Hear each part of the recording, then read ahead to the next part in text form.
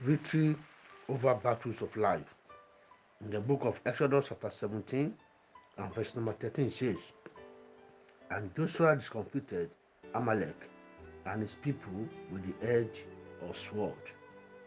God will reinforce you to fight the battle of life.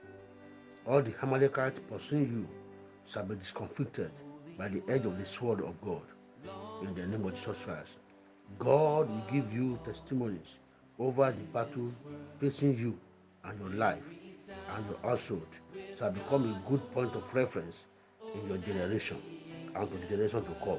In the name of Jesus Christ, God will continually contend and strive with your enemies so that you will continually enjoy his victory in Jesus' mighty name.